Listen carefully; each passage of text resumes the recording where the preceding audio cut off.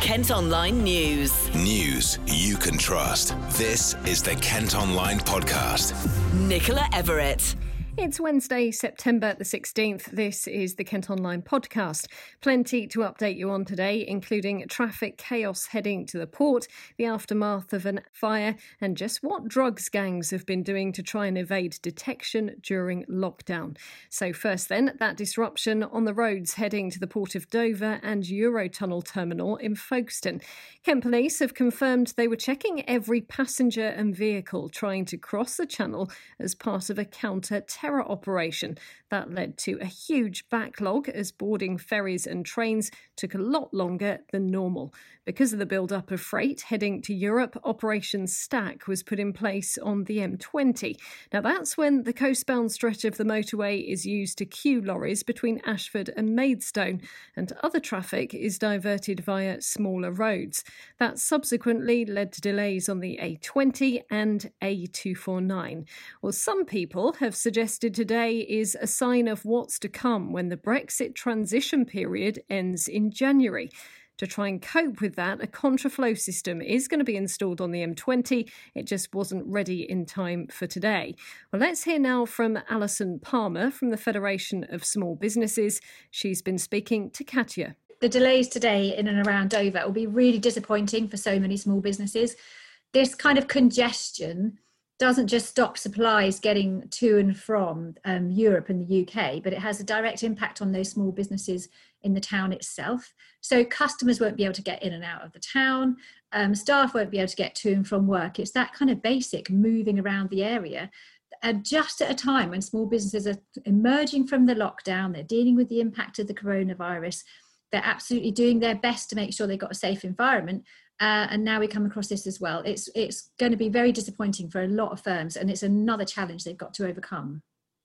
Definitely. And do you worry that this will become, come January, this will become a bit of a regular way of life? And it's really, during a time when people may want that fresh start, a new year, this will just kind of be another thing added on that will really affect them. We'll certainly do all we can to avoid this kind of headache. It's the last thing that any small business needs, is this kind of delay. It absolutely impacts the whole of the Dover environment and the small businesses around Kent. But equally, we know of members in Scotland where they've got live shellfish that they need to move abroad, and if they can't get it through the exit at Dover, then that's going to absolutely impact their business as well. So the ripple effects are vast. We'll absolutely do our best to represent those small businesses at government and to help find some kind of a solution through all of this. It's been a really tricky year for so many businesses. They've adapted, they've been resilient, and they've shown that they can survive through the lockdown of this pandemic. So we've got to make sure that it's going to be okay to trade as best as we can, and to make sure that infrastructure can flow freely where it can. Elsewhere today, firefighters have been spending another day at the scene of a huge blaze in Ashford, which left a man in hospital with burns and smoke inhalation. Emergency crews were called to the Cobswood Industrial Estate yesterday afternoon. A warehouse and car have been destroyed, while nearby buildings and vehicles damaged, and investigations underway. These people watched the flames take hold. 4 o'clock, 4:04, and a whole sky was black. It was all over the town. People thought it was going to rain, and I've just seen it. Oh, it's going to rain. I said, no, it's smoke. The original reports was of a scrap tyre that had caught alight. From what we can gather at the moment, it's now caught onto another building. But I think that's sort of as far as we know. And I mean, we've got photos and videos ourselves. We went round by Victoria Park. Took a few bits from there, but I mean, we haven't actually been that close to it apart from sort of this distance, so So what was it like when you first came down here? Describe what you saw. Pretty much as it is now. I mean, the billowing smoke coming out, all the sirens coming, constant popping of like sort of tyres and gas canisters, things like that. But yeah, pretty much as it is now, I think. So it's not really changed in a couple of hours, maybe 2.5, 3 hours now. Kent Online News. And ambitious plans have been put forward which could make it possible to get a direct train from Kent to Gatwick. Council bosses want the government to extend the Red Hill line from the airport to Tunbridge, Ashford and Canterbury. A public consultation on the idea is due to get underway next week. A school in Ashford is insisting all of its secondary pupils wear face masks after a staff member tested positive for COVID-19. The John Wallace Church of England Academy is bringing in the measure instead of sending students home after consulting with Public Health England. A campaign's underway to try and save 2 Thanet theatres from closing for good. Margate Winter Gardens and the Theatre Royal have been shut since the beginning of lockdown. A crowdfunder's been launched as part of efforts to raise £150,000 in the next 2 months. Meantime, a music venue in Tunbridge Wells is going to stay closed for the rest of the year. The Forum have announced they're rescheduling shows for 2021 and have launched a new clothing range to help them survive the coronavirus crisis. Kent Online's been told how County Line's drug dealers have been posing as delivery drivers during lockdown. Detectives say criminals transported Class A substances to the county in cars and motorbikes in a bid to try and avoid being caught. Since July, police have managed to break down 15 County Lines operations. Detective Superintendent Mike Worrell is from Kent Police. Kent Police has a dedicated team of investigators that have sole responsibility for the investigation of county line criminality. Kent Police takes this crime very seriously, and we work in collaboration with our colleagues both in the Metropolitan Police Service as well as our colleagues in the British Transport Police in order to share intelligence on those county lines that impact upon Kent. As I said, we've got dedicated resources. Over the weekend, by way of an example, we removed 3 significant county lines that were operating across Kent. And since the 1st of April, Kent Police have made 164 arrests. We've secured prison sentences in excess of 100 years.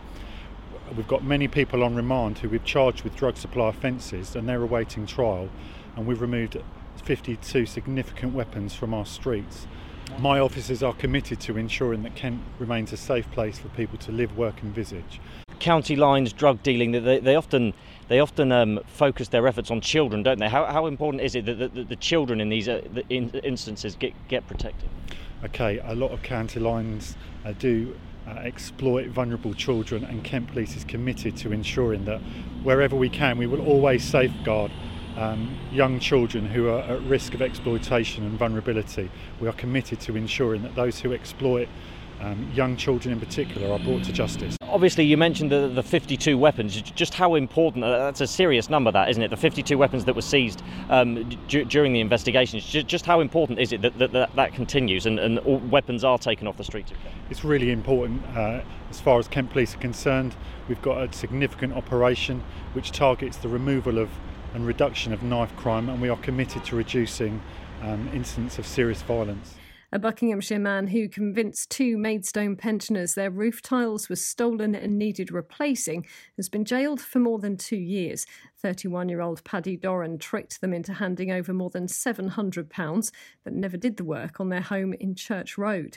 An operation's underway to recover the wreckage of a plane that vanished in the Second World War with a Kent man on board. Sergeant Leonard Richard James Shrubsall from Iwade near Sittingbourne was one of 7 crew members of the short Stirling bomber when it was lost returning from a raid on Germany. It was finally discovered last year in the Netherlands. Now, figures seen by Kent Online show 140 pubs have closed in Kent in 10 years. According to the Office for National Statistics, there were 1,290 venues across the county in 2010. That had dropped to 1,150 by the end of last year. Tunbridge and Morling has seen the biggest hit, and campaigners say pubs need more support than ever. The man in charge of the conservation charity that runs 2 animal parks in Kent has criticised zoos in Europe for not rewilding one of Africa's most ferocious creatures. There are only 11 honey badgers in captivity in Europe, and Damien Aspinall says on his Insta that's not helping with conservation. There's only 11 African honey badgers in all collections in all zoos in Europe. So what's the point of keeping them in captivity? There is 0 conservation value at all. So I approached the other collections and I said, Let's rewild these animals because there's no point keeping them in zoos. There's no conservation value. Every single one of them said no. They wanted to keep them in their zoos. You know what we've done? You know what we're doing? Is we found somebody somewhere to rewild our badger, and we're going to send them back to Africa where they belong. How crazy is it that zoos would rather keep them in substandard accommodation than have a chance of rewilding? Tembi, who lives at Howletts near Canterbury, is due to be sent back to Africa. And a Banksy artwork is going back on display in Folkestone later this week. The art buff piece originally appeared in the town in 2014, but has spent the past 6 years in storage after it was graffitied on and then failed to sell at auction. Creative Folkestone are installing it on the High Street on Friday. Finally today, football, and Gillingham have beaten Coventry City on penalties to make it through to the third round of the Carabao Cup. They were 1-0 down at Priestfield until Jordan Graham scored a late equaliser. The Gills then won 5-4 from spot kicks. Boss Steve Evans spoke to our reporter Luke Cordell after the game. I think it happens time after time in cup ties, isn't it? You have to find a way to win a game, and we had to stay in the game. You know, Coventry would started bright, missed a couple of chances when a young back four are still coming to grips with things. I think the game settled down a bit. They still looked better in possession than us. Came a bit scrappy in the second half, but they got the goal. It's a fantastic delivery and a fantastic header. We should obviously defend it better from stop the cross, and we shouldn't be allowing free headers in the box like that. But I thought the last 15-20 we showed a reaction. We took the game to them, and they were screaming for time. But I think it's no doubt, I've looked at it back as well, it's a clear penalty and well executed. And then when it goes to penalties, you're in the lap of the gods, aren't you? You don't know what you're going to get, but thankfully the boys stood up. We scored one more than them. It's as simple as that. So we'll take them through. Probably harsh on Coventry. They're a good side, fantastic players on the pitch. I've always said it, we've flashed in the past, but a really good manager. Teams play a good style of football, and they give us some problems, but that'll help us. Perhaps that's the approach for cup games in the future, is it? Maybe for next season as well, just whatever, and you get through. Well, we had to gamble at the end. You can see that we almost went 3 up. We'd Mellis almost up as well. You know, and I think we were unfortunate. 1 or 2 things never bounced for us at the end. Last 10 minutes or so, and you have to keep that belief. I kept saying to the players, keep believing, keep passing it, keep putting the balls in the box. And one thing about Oliver, if he don't get filled, he probably scores because it's going right on his head. And I thought the big man for 60 minutes tonight was terrific. I don't think he lost a head on the first half. We just didn't give him the quality of service that he demands and needs. When you mentioned Robertson as well, you started him, and he's a player. He's a player. Showed a bit what he could do. Yeah, I think he's a player. He's a kid and a man's body. I'll use that phrase. We're pleased we got him. We're not going to build him up to what he's not. He's a young player that's come from a great club, and he has got great potential. But potential never got you playing for that great club on a regular basis.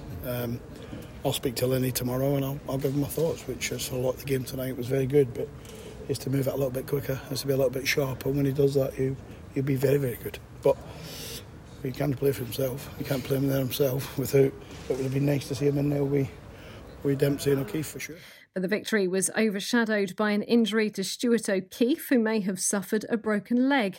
Gillingham will face Wolves or Stoke City in the next round. That's it for today, but you can also subscribe to the IM News app to access all KM Group newspapers. Just head to ilifmediasubs.co.uk. News you can trust. This is the Kent Online Podcast.